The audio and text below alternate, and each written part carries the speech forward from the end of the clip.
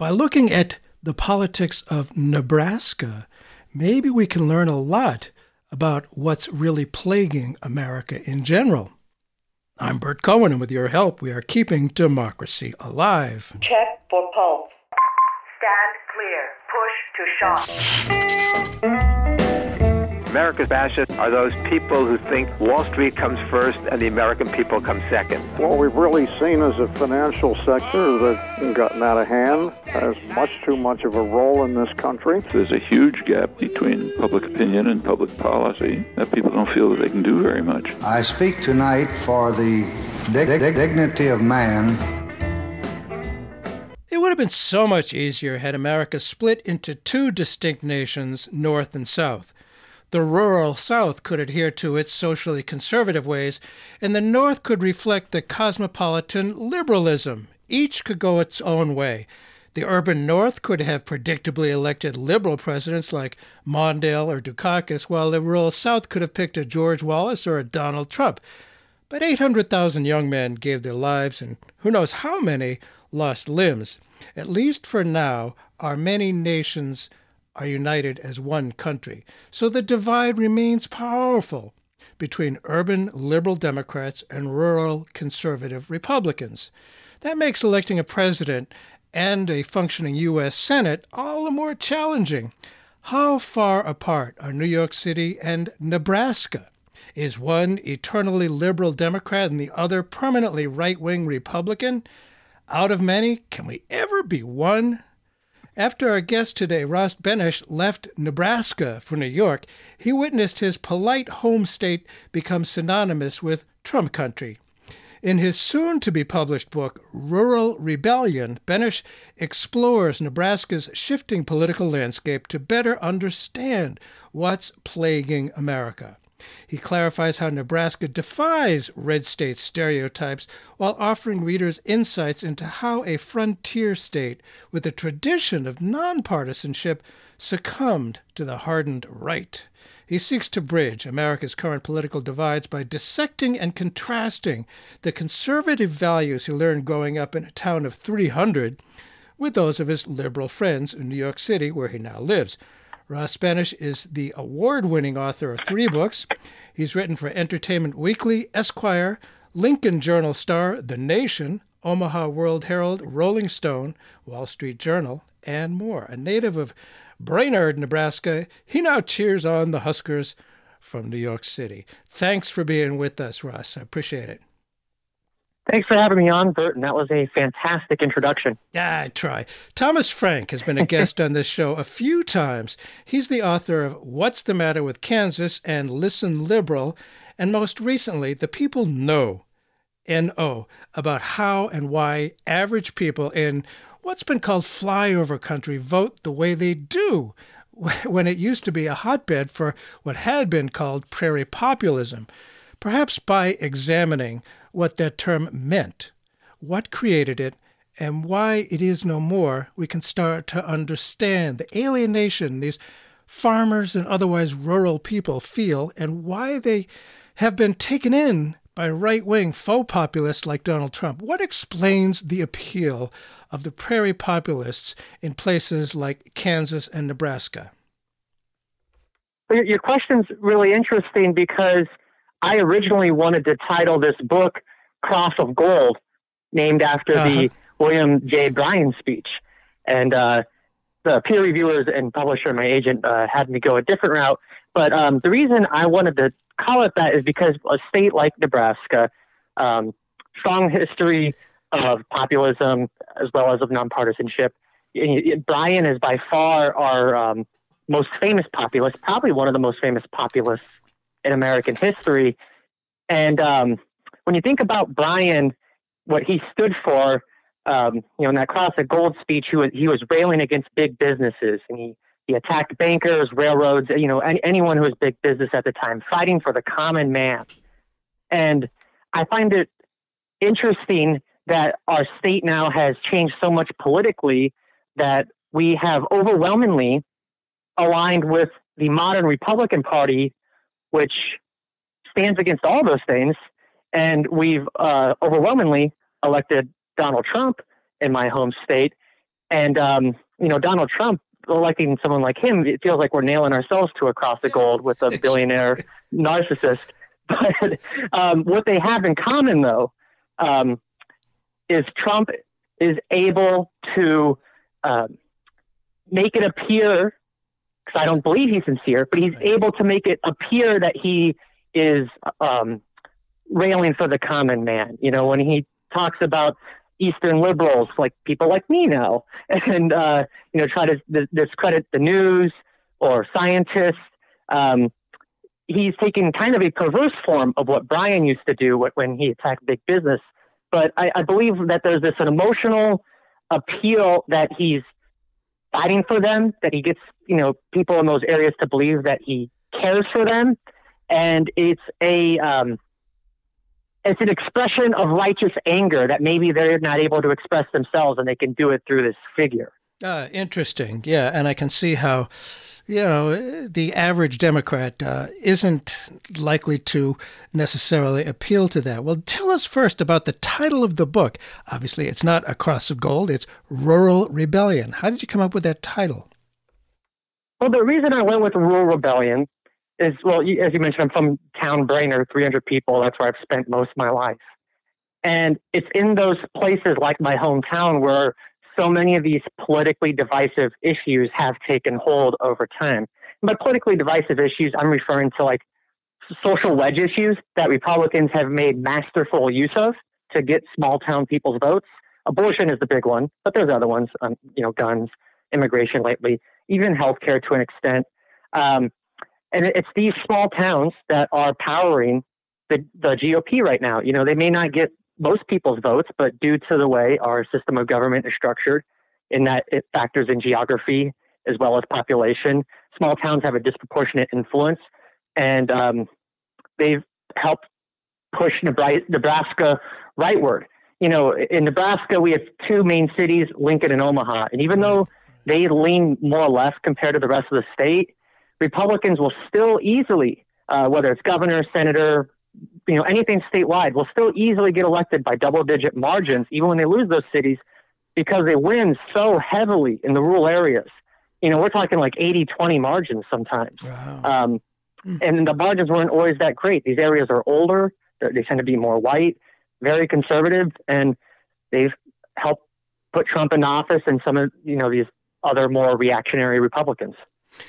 Yeah, and certainly rural people feel like they're not heard, and obviously they are. Definitely, they are heard in Nebraska. There's always been, I think, a cultural divide between urban and rural America. I mean, it's just always been there. Pretty much everyone has a picture of New York City: loud, bustling, fast-moving high-rises, and something like. And I apologize if you hear sound coming through my phone because it is loud. There's construction going on right next to our building and cars honking, and I try to escape it, and it's hard to find a quiet place. I am not a big fan of New York City, liberal though I am, but it's just, I hear you. Well, a friend of mine's father actually taught history at the University in Nebraska, and he was a terrific guy, but I don't have a clear impression of Nebraska. Actually, I was 10 years old when we drove through it in 1961, and I just remember being a lot of farm area, and the football team is the Cornhuskers. It's still pretty rural. Paint us a picture for us, please, for like specifically the economic health of the small towns. How are they doing in Nebraska? Okay. The economic health, it really depends on if they've had a school. So many of these towns have lost their schools. They've, because of depopulation, they may have to consolidate with the nearby town. And when that town loses the school, they tend to lose other jobs, and then young families don't move in. You kind of have a chicken and egg scenario. It's tough to determine what is the true causal factor. If they're losing the school because they're going downhill, or they're going downhill, they kind of feed on each other. But in those towns that have lost the school, they are not doing well. Yeah. You see boarded up storefronts, empty downtowns. Towns that have had the schools, they are holding it a little bit at bay, but they're still losing population.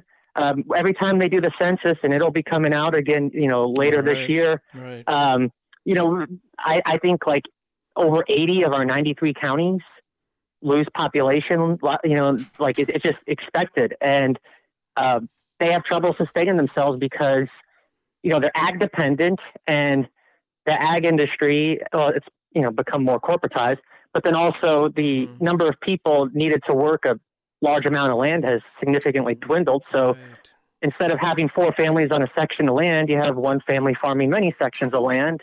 And, the other people move to the cities, and then those towns shrink and their school closes and they get mad, and on the cycle goes.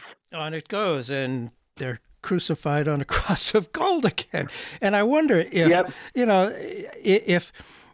the laws of economics are what they are. And, more machines make it the demand for hands in the fields less. And, I can understand how maybe people feel like that's just the way it is. Or maybe there's also a feeling of, well, these big corporate agribusinesses are coming in here and wiping us out. Is there any kind of antipathy toward them, or is it something just people accept, do you think? I think a lot of people have come to accept it. That doesn't mean they're happy about it. Right. But it's just kind of the reality. I do think the part of the antipathy, though, is toward like Democrats, not being there for them when they want to, when these changes happened 30 years ago or so, when after the farm crisis, basically of the 80s, that was the last time you saw a lot of Democrats in Nebraska. Well, tell me, I being not in farming... So the FDR coalition isn't there, Yeah. That's what I'm trying to get at. Well, I don't know about the farm crisis of the 1980s. Perhaps refresh our memories a little bit, please. Oh, there was a farm crisis in the 80s. And after it, I don't want to attribute a causal factor one way or the other here, but Democrats indicated that they would, have government support for, like government price supports, government backing of agriculture, things like that. And that helped people like Jim Egson and Bob Kerrey later get elected. And that's kind of the last hurrah for the Democrats in that region. Is they were able to, people were dissatisfied with the Republican leadership at the time. This farm crisis, but then following that, they haven't been able to hold on to the coalition that they had. And the Democrats weren't really there for them. So and that's not really that long ago. And, well, what specifically? It's just a big, it was, I'm trying to think of if it was John Mellencamp. There were concerts, Farm Aid. Oh, yes. Do you recall those? Yes. That was a lot of people lost their farms. Commodity prices fell. Again, I'm not an expert on this. I'm already talking out of my ass a little bit. Well, that's all right. But, more than we do here, I'll tell you. And now that you remind us, the Farm Aid concert. I wish I could have one of my uncles on the phone right now. They'd be able to go on and on about this. I bet. And if you just tuned in, Bert Cohen here. The show is Keeping Democracy Alive. We're looking at the state of Nebraska. Just try to see, get a feeling for what that is and how it might reflect some of the problems that are plaguing America. Our guest is Ross Benesch, who's author of an upcoming book, Rural Rebellion. So what don't people like about the National Democratic Party? We could probably go on for an hour or so about that alone. But and some of it's caricatures. I don't think it's necessarily representative of the people who are Democrats. But they think they're smug. They think they look down upon them. The classic word is elitism. I'm sure I would be elitist to most Nebraskans at this point. I've lived in New York City for 6 years, and I write books. They also don't like the cosmopolitan. It's become the party of like degrees and cities, basically. Is how they view it, and it's become like a way of identifying. If you look at particular policies, this is what's really frustrating. Is if you look at like particular policies in Nebraska, like minimum wage or Medicaid expansion or payday loan, capping their interest rates, Nebraskans actually support those. Sure. They will support some progressive policies. But then if you have a Democrat lawmaker introduce that and it's branded as being from a Democrat, they'll hate it, and they'll, use all those terms I just mentioned against it and say this policy is bad because, X, Y, and Z associated with Democrats. It kills me. Sometimes I've been to Democratic meetings here when people say, "Ooh, what happened?" What we have to do is go out and educate people. No, I don't think we do. That doesn't work. That's exactly what we're talking about here. That, people... That sounds a little demeaning. Yes, it is demeaning. And to me, it's listening to people. I mean, I can just imagine outsiders coming in and telling Nebraskans what's good for them. No one likes to be... Oh, that totally happens. And I think really? Something that's tough is the local officials. I do think the local officials work hard. They know the state better. Of course. They recognize its demographics. But if a national group's coming in and is going to give them money, just to give you anecdotes, I mean, the things I've seen, things I've heard after I've written articles and feedback I've gotten from people, they'll say, like, Nebraska needs to adopt the strategy this other state's doing, by turning out young people or people of color. And I don't think national Democrats necessarily stop and think, well, this is a state that ranks 42nd in population density. It's 90% white. It has a major brain drain problem. That tactic's not going to work there. Yeah. But they try it, and these are the results you get. Yes. And it you talk about the FDR coalition. I'm a big fan of FDR, I'll admit. And, in the past, there used to be left-leaning prairie populism, as we mentioned briefly. And Democrats used to be the party of working people, consistently be the party of working people. Now it seems to have flipped around, that working people for cultural issues, conservative social issues, tend to vote Republican, and people in lower population areas tend to vote Republican. And wealthier people, highly educated people with degrees, as you say, they're the Democrats.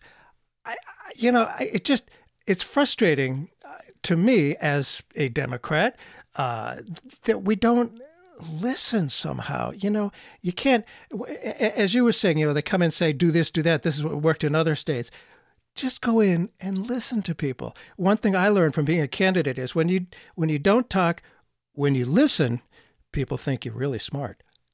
Because it's them talking. And what about listening? And, it seems like Republicans get this, that, all right, Nebraska may have a low population, but it has, 2 U.S. senators. 2 Senate votes. Yeah, 2 Senate votes, exactly. 5 electoral college votes, Absolutely. I mean, it matters.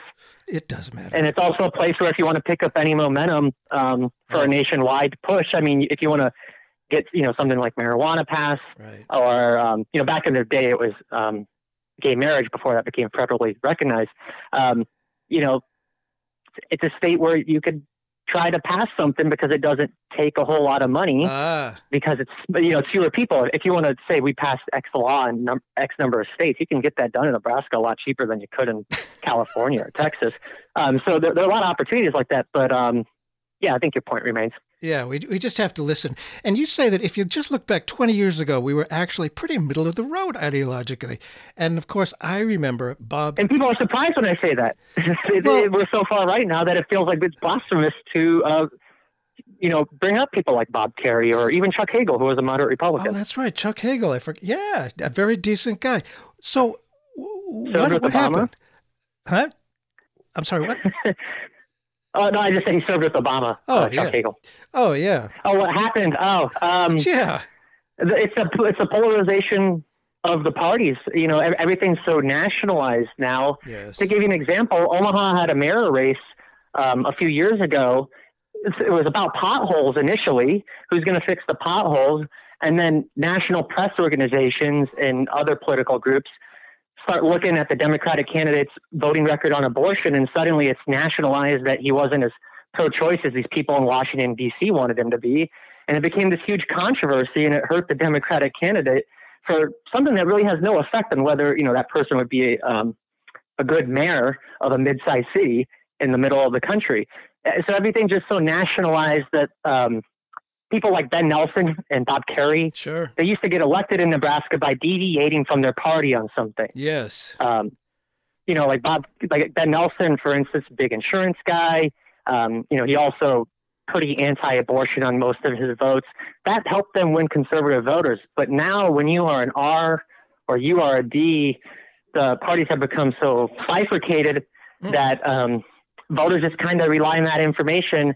And it's harder for people to, it's harder for, if we just take the one issue of abortion, it's harder for a Republican now to be pro-choice. And it's harder for a Democrat to be, anti-abortion or pro-life. And that makes it tough in Nebraska, where the voter registration leans heavily Republican right now. And I wonder, liberals, progressives ask me why lower income people consistently vote against their own economic interests. I don't have an answer, but all I can think of is that cultural issues drive them more. It's conventional. It's totally cultural issues because, what's the economic power? Interests are just one interest.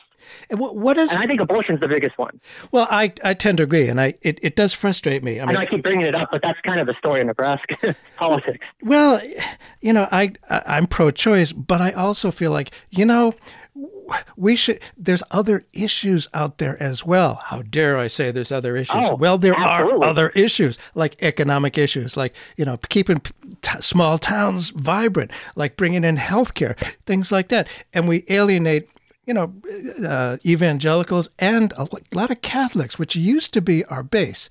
And I don't know why we get sucked in just talking about abortion, homosexuality, and guns. Why? What about the strength and power of those particular cultural issues? Why do they flood over economic interest issues? They're emotionally salient. I grew up in a very Catholic household, and when you think about like these people who are voting very conservatively. I don't even call it today's. I don't even know what you call the party under Trump. It's not traditional conservatism. No, it's radical. Whatever party you want to give to Trump, but they're voting with them to think about the community they live in. So like there's not many organizations around. The thing that brings people together, if it's not the bar, is the church, and in the church, especially under. If you're looking at just Catholic Church, this goes to the evangelicals too, the Christian right. These cultural wedges have just been so reinforced. The number of sermons people hear about abortion, they're not even going there to get politics, but it's hit at you all the time. And then you have, the right-wing media, talk radio, Fox and today it's Facebook pages and Twitter, layering on top of that. And I just think it becomes this big mass of messaging that reinforces those issues to be most important. Uh-huh. And then, they're wedged by politicians to be the most divisive. And like you said, there's so many things that are much more important than a few cultural issues, but what do we spend 70% of our time talking about? Unfortunately, it's those cultural issues. So I think it's reinforced through the community. You hear it at church, you talk about it at the game, and it becomes self-perpetuating.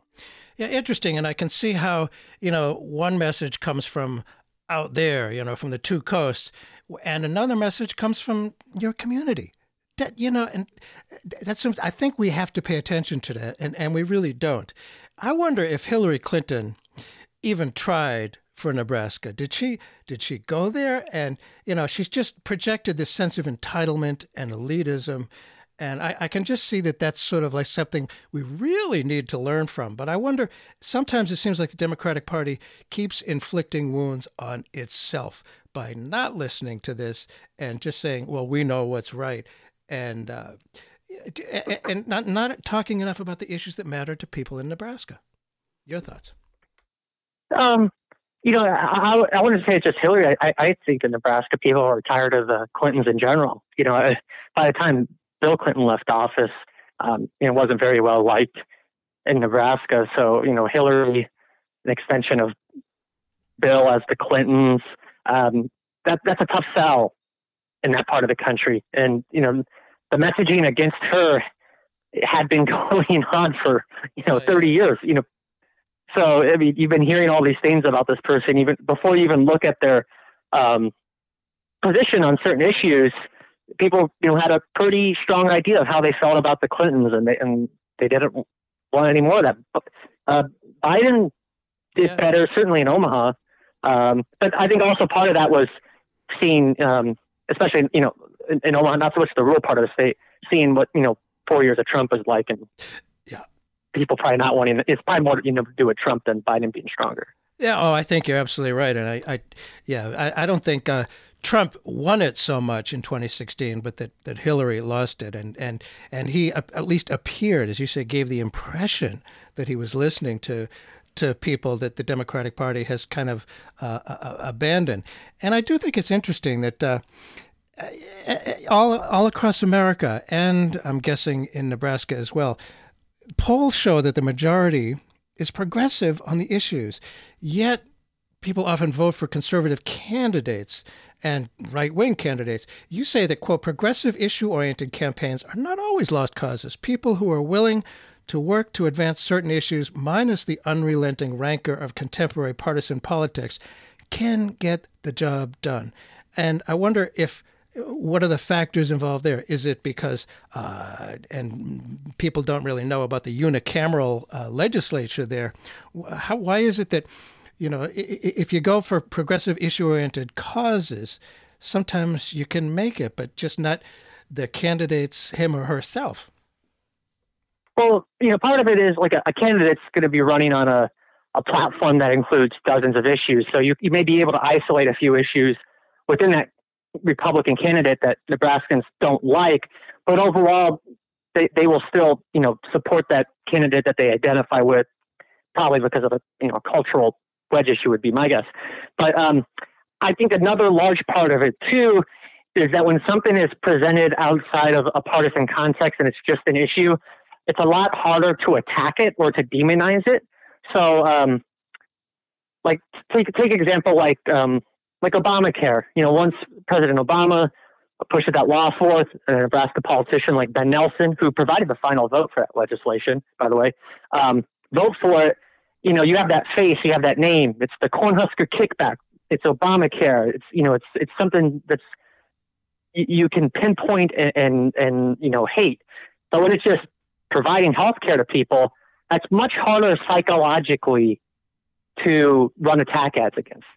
And I think that's why those issues do better when they're presented in one paragraph on a ballot than when someone of a party is introducing them. The tough thing, though, is ballot measures. You're only able to get so many things on the ballot each year. And, they tend to happen in years where they want to turn out the vote, like in presidential elections. Nebraska might have 4 or 5 ballot issues during a given election, and they had to raise several $1 million to get those up. Meanwhile, our state legislature is going to pass hundreds of bills. So sure, there is room for progressives to do that, but keep in mind the volume of, ballot measures you can get through is going to be, much less than if you were able to put your own people into office. Yeah, interesting. Yeah, people can connect with that. Now, as we mentioned, Nebraska is a unicameral legislature. Instead of a state house and state senate, there's just one body. And if I read correctly, it's nonpartisan. How does this affect party polarization and how people decide their vote? Yes, so Nebraska has the most unusual state legislature in the United States. It started in the 30s under George Norris was the big person who pushed it. We have one house. The parties aren't officially on the ballot, so we have an open primary system. So after our primaries, the top 2 people advance to the general election, regardless of what they're registered as. So we have many elections where it's 2 registered Democrats or 2 registered Republicans. We don't have minority and majority speakers, so they are able to get more done. I think it's really effective. It takes some of the partisanship out. However, it has become much more partisan since 2000, even though it's officially nonpartisan. And that's due to, I would say, 2 really big things, maybe 3. First thing is term limits. They adopted term limits in 2000. Wow. What term limits did is that it increased the number of people who turn out, and basically the political parties get much more involved in recruiting and deciding who will run after that.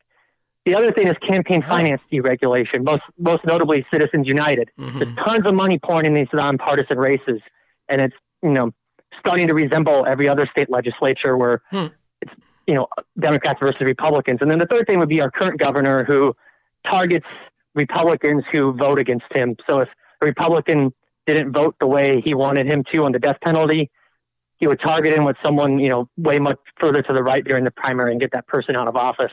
And that's contributed to a rightward tilt. But our legislature is more progressive than it would be if it was a two-house legislature. And we don't have voter ID laws, for instance, because they're able to block that.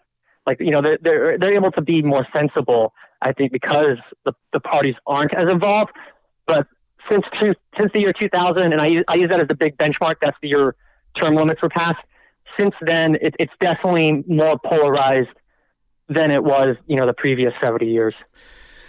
Yeah, I guess it's, we're all affected by that internet thingy. And one might think that emotionally driven issues like abortion, immigration, big government would solidify social conservative in Nebraska. But you mentioned issues like the death penalty, DACA youth, people who have grown up in America, but, their parents were illegally here, hiking gas taxes to fix roads, voter ID laws, cutting funding to state university system, and even medical marijuana. How do these play in Nebraska, which is seen as such a red state? Well, it really goes, issue by issue. Like, for instance, the gas tax was passed in the legislature. I think it played pretty well, but a lot of Republican money came in to target them because of the Grover Norquist thing, thou shall not have a tax increase. Our governor definitely runs on that. So some legislators were slapped on the wrist for that, but I don't think there was really a pushback. We needed to fix the roads. DACA, Nebraska kind of has a mixed relationship on immigration because, on one hand, we settle a lot of refugees. Prior to Trump coming into office, we settled more refugees per capita than any other state in the country. And, we've been pretty welcoming to immigrants in many ways, but because so many of our elected officials have embraced, the far right, there's definitely been this element that's anti-immigrant. You see it with Trump, obviously, but This happened before then even. And on that measure, our legislature was able to push the DACA issue and get those kids' driver's licenses, but we were the last state in the country to do so, and there was a lot of opposition to those lawmakers doing that. So, that's a very divisive issue. Now, on the university, that's also another thing that I think is driven by national Republicans. In this case, it's their growing resistance to higher education. Higher education is kind of portrayed as like a boogeyman, kind of like journalists are in some ways. Or scientists during the COVID era. Jeez. And there's wide support for the university. People love the university in the state. And man, whenever there's been a budget shortfall, there's a handful of far right state senators and as well as our governor who really put the screws to the university and kind of dangle it out there like they're going to be the thing that gets cut. They're like the item of discretionary spending. And what's frustrating, though, is instead of attacking it directly, like we have this much money and we want to take it away, it gets presented through a cultural angle lens. They go out and they find some conservative on campus who they believe their free speech has been silenced, and they amplify that a million times over. And then suddenly this dispute between two individuals snowballs, and it becomes like into this thing where it's about money and what does it mean to have a liberal university in a red state? And it's unfortunate because, if you don't present it from a culture war lens, I still believe the support for the university is pretty strong. It'd be stronger, though, if we won some damn football games. So. Yeah, I was wondering about that, quite frankly. Anyway, Bert Cohen here. The show is Keeping Democracy Alive. Our guest today is Ross Bennis, who's got a new book coming out, Rural Rebellion. We're talking about Nebraska and, how that's just such a good way to look at what America is. And when I was in the state Senate here in New Hampshire, I was amazed that conservative Republicans were the biggest backers of municipalizing what had been privately owned utilities such as water and electricity. Local ownership and control. Are they popular positions in Nebraska? We are the only state in the U.S. where all of our like electricity, all of our utilities are publicly owned. We are a big public power state. That's another thing that goes back to Georgia Norris. But that's an issue that I don't even know if people consider it progressive. It's just kind of like a way of life. Like you have, you get your power from the municipal system. You don't think about Con Ed. It's just like, I remember when I moved to New York and I get my electric bills. I was like, oh, these are private companies. I've never experienced this before. Yeah. Never thought about that as a progressive thing. I think there's wide support for that. I hope they're not attacking that. It's been a great thing for the state. Oh, it's a wonderful. I'd like to see more of it. I mean, and that's very traditional prairie populism, to have public ownership of the utilities and to serve the community that it's in. What about?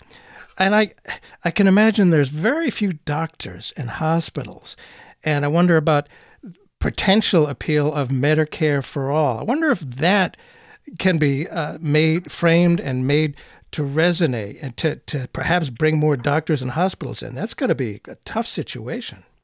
It's going to be real tough. That's one of those things that probably have to go through ballot measure, but they had such a tough time expanding Medicaid. And even after they expanded it, the governor delayed the rollout for 2 years. And, Nebraska passed Medicaid, but I think only like 8 counties or 9 counties, and we have over 90 counties. Wow. So 10% of counties voted for it. Most areas did not, but those rural areas definitely need some government support. I mean, hospitals are shutting down, hard to get care out there. You talk about mental health, you throw that in there. That's really difficult to get care if you're, a few hundred miles away from a big city. But man, people sure don't trust the government, so it's a tough sell. And if a Democrat's pushing it, it's a really tough sell. So your best bet is through some sort of initiative if you can swing it. We'll have to see how the Medicaid expansion goes first, though, before they really try to expand it. So interesting that if something's going to bring health care to the people, if a Democrat's for it, it's gonna hurt it badly. That's an interesting way to understand what's going on. And there's the party, the big Democratic National Party, which has its favorites clearly and its people that it doesn't like. For example, Bernie Sanders. The liberal elite pretty much hated him. And my impression of the Midwest, which is huge, obviously, and prairie populism, was that progressive populism was strongest in the farm states. And I wonder, aside from the Republican Party plastering Bernie Sanders with the scary word socialism, which may have done it altogether, I don't know, would his kind of aggressively anti-elitist, anti-corporate power populism connect with and have a better chance of inspiring Nebraskans? What do you think? I think the tough part there is someone who pushes those types of issues is going to be branded as like a big government person. And that's like almost like big government's like a pejorative, you know what I mean? Yeah. I mean, I think he definitely appealed to progressives in Omaha. And I do think people liked some of the stuff he stood for and said, but I just don't see Bernie Sanders type of candidate doing well statewide. Perhaps in Omaha or in Lincoln, like in certain parts of the state. But the farming statewide, the farming community, no. That's interesting. That's good to know. I mean, maybe you'll find someone else who says the exact opposite of me, but I just don't see it happening there. I don't know anybody else who knows Nebraska, that's for sure. Except, well, my good friend's dad, who passed away a while ago, used to teach at the university there, but he hasn't been there in a long, long time. So we'll have to rely on you, Ross. And you say it's not just Nebraska, it's all these states with low population density, where partisanship has become more predictable by their low population density. Say more about that, please. Absolutely. Tell us what you mean. So it's not just total population because, there's states like Rhode Island or Connecticut that don't have many people, and it's just because they're a small but they're dense area. But if you look at density or urbanization, you can use various different measures. It's a strong predictor. I wrote an article for 538 recently, and I looked at the 25 states that had the lowest population density. So, the bottom half in population density. Those 25 states, they get 50 senators.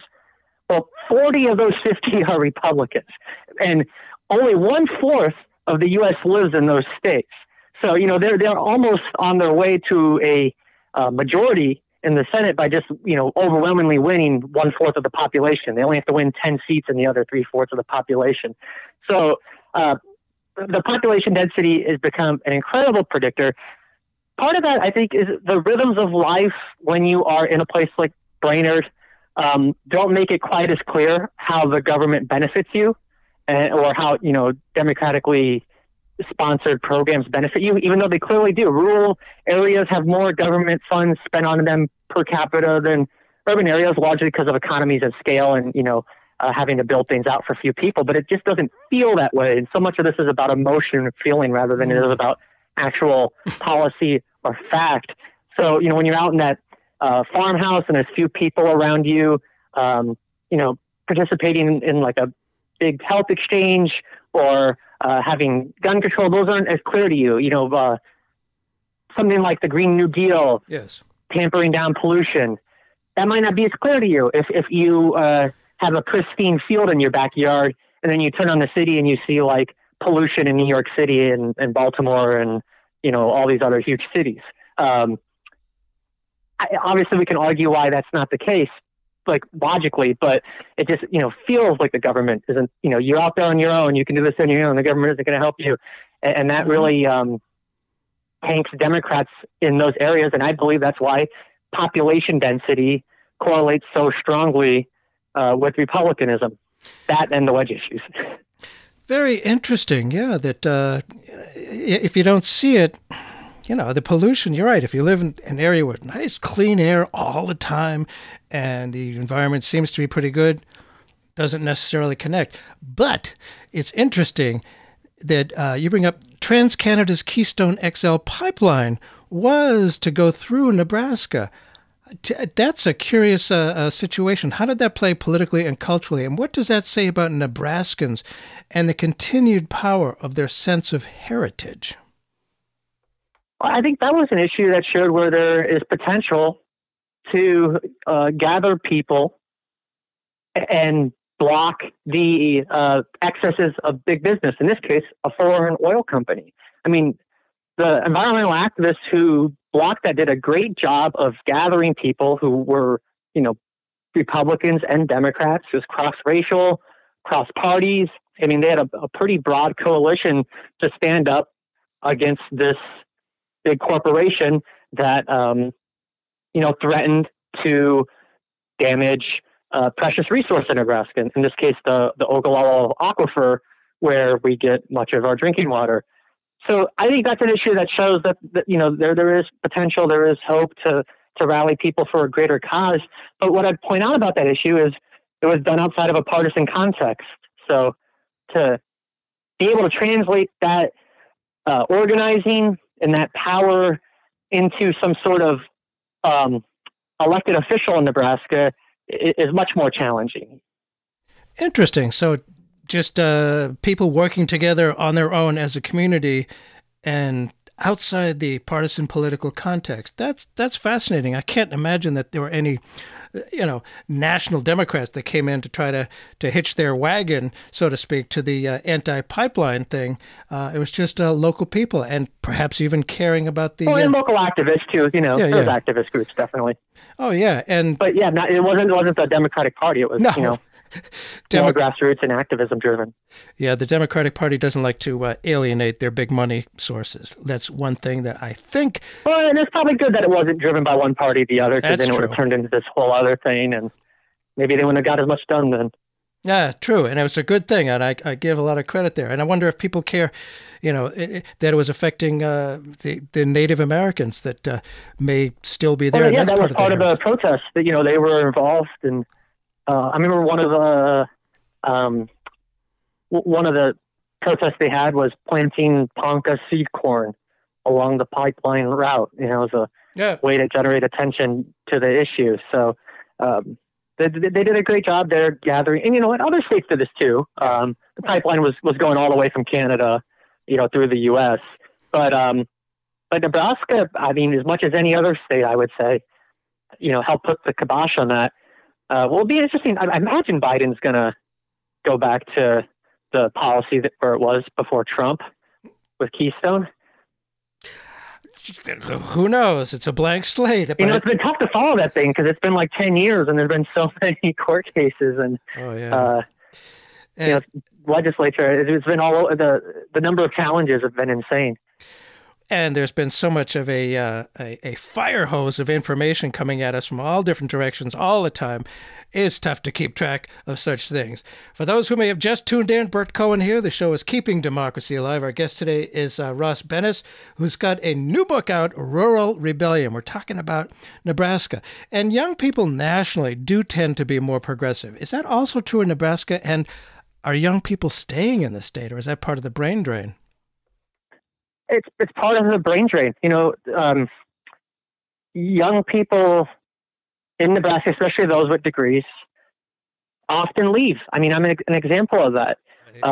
There are some great companies in Omaha and Lincoln. Nebraska is fantastic, but for many industries, quite frankly, you'll get better opportunities elsewhere. That doesn't necessarily mean New York or California. I mean, a lot of times it means Denver, Chicago, Minnesota, Kansas City. But there's a lot of people that leave, and we have, one of the worser brain drains in the country, which is tough for Democrats because that party's coalition, a big part of it is, young professionals. Yes. And when they're constantly losing them, it makes it harder to build a winning coalition. I'm just curious about Trump. I mean, he seems so just completely unhinged and just off the wall. I wonder if people, you're no longer in Nebraska, but I wonder if the conservatives who voted for him are starting to think, ooh, this guy's a little nuts. Are they just still sticking with him? I don't know. The data tells me they're still sticking with him, given the support he received especially outside of Omaha and Lincoln, but even getting 60% of the vote within the state. However, anecdotally, my parents actually became Democrats in the last year, been Republicans for longer than I've been alive. And it was their dissatisfaction with Trump and Republicans enabling his nuttiness that drove them out of the party. But I think they're kind of atypical.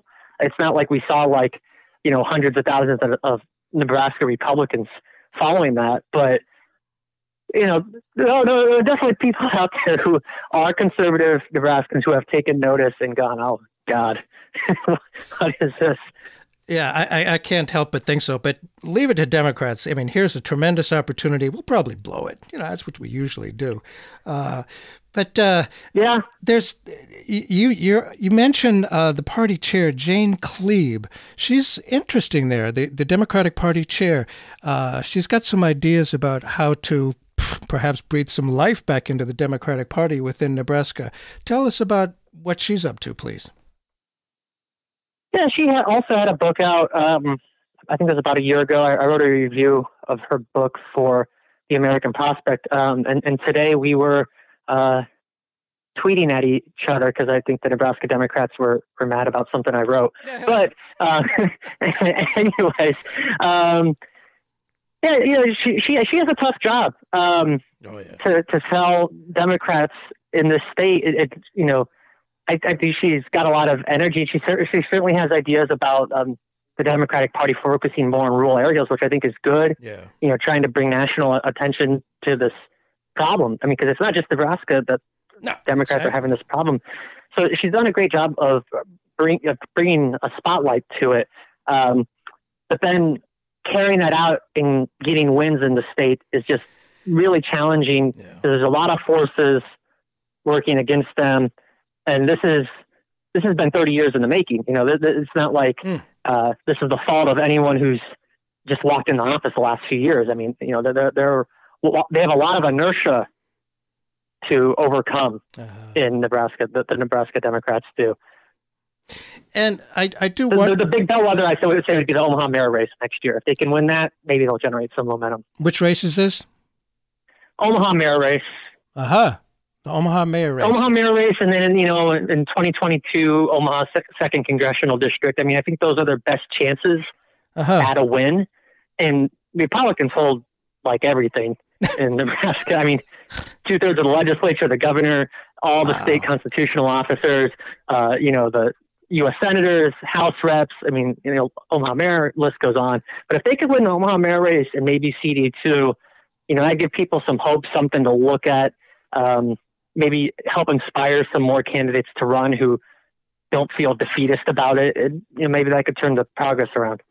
I can't help but think that if the Democrats could, screw up the courage and perhaps take on some of their potential big money sources like the big corporations, agribusiness, and the oil industry, et cetera, if they had some courage and wanted to be seen as on the side of average people in Nebraska, that they could do better. And I'm assuming that that's what Jane Kleeb and others in the party are recommending, because, it does frustrate the heck out of me when people in the Northeast, where I'm coming from now, say, oh, forget the Midwest, forget the small states. We're never going to get them.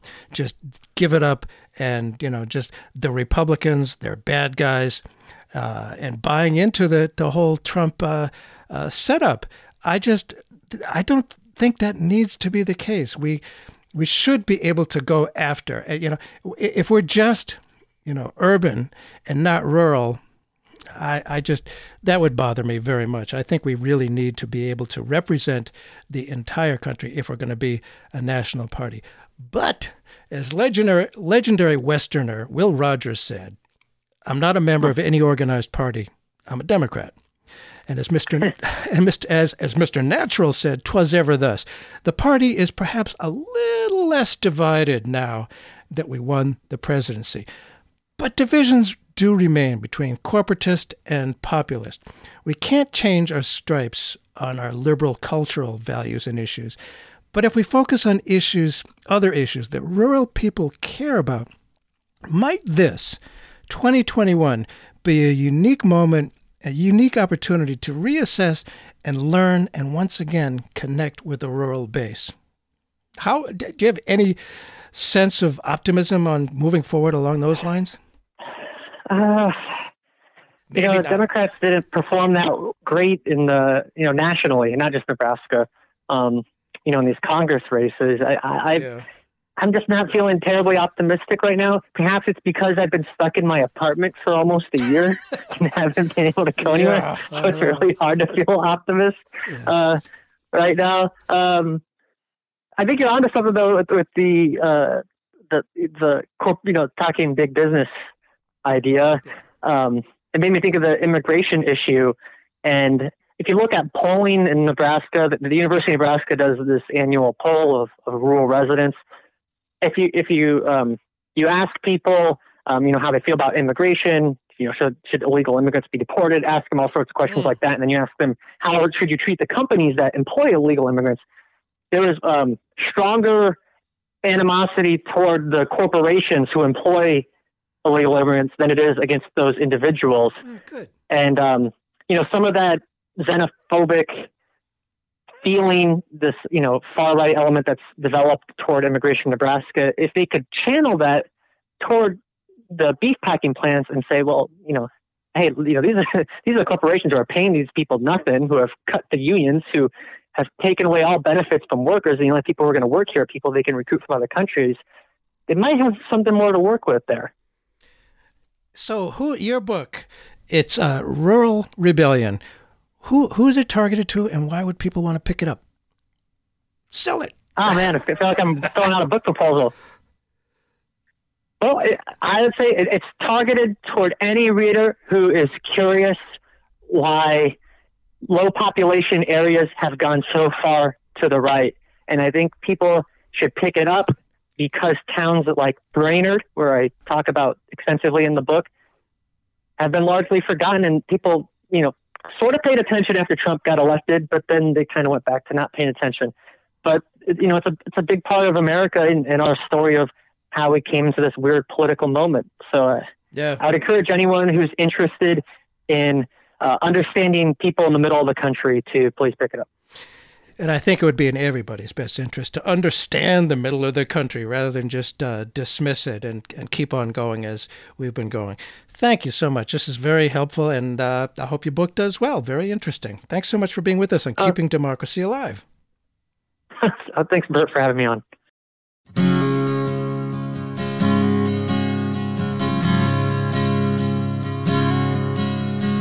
I came up from Goodland, Kansas. I turned 18 today. I'm college bound for Lincoln. Nebraska's where I'll stay. It's been my dream all my life to play football on this field. And if I ever get the chance, I'll make you this deal. But I work hard, I'll do my part. You won't hear me complain. I'll never go down easy. I swear I'll pull my weight. Hey there, Mr. Osborne, I'll do anything to play. Sure would be an honor, sir, to call you coach someday.